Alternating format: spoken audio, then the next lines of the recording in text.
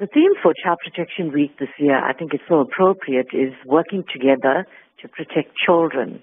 Our vision is to give childhood back to children.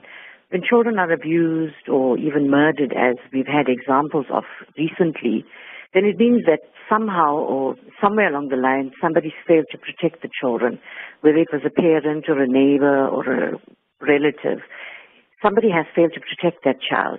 What we do at Child Welfare Durban and District is that we render services to various areas from Umhlanga all the way through Isipingo and Umlazi, and in between we do Sherwood, Overport, Sydenham, Lamont.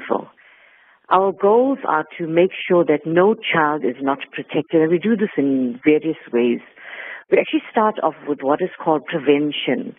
Now, prevention, it sounds like a difficult word, but what it actually means is that we try to prevent a child from being abused.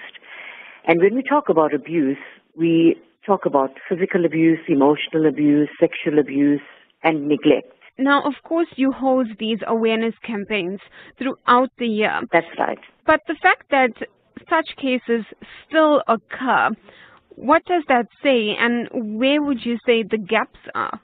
The gaps ultimately are when the report doesn't go to the Child Protection Organization, and their parents are very good at masking and covering, and the children that were abused of an age where they can be very manipulated by the caregivers. So the caregivers are the influential people in their lives. If we go in as social workers and investigate, we're sitting with them up to sometimes 2 hours. And that 2 hours, they're not divulging any information because the child is in their home environment. Remember, we don't want to take the child away from their home environment. And that child has to stay with that person that evening, and this is now the perpetrator, as we call them, that the child is living with. So the child can very easily mask those things.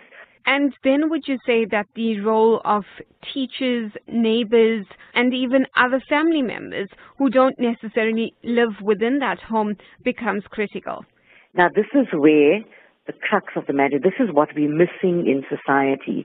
People are very afraid that they are going to be victimized, there's going to be family conflict if they report incidences like this. That's not the case. Whatever report we get, we have to treat it confidential. We have no choice. We're bound by code of ethics to treat that information as confidential. Now, our protection campaign this year is focusing more as well. Although we do this ordinarily, it's focusing on educators, creche teachers, all the stakeholders that come into contact with the child, even our faith-based organizations, of warning signs, telltale signs.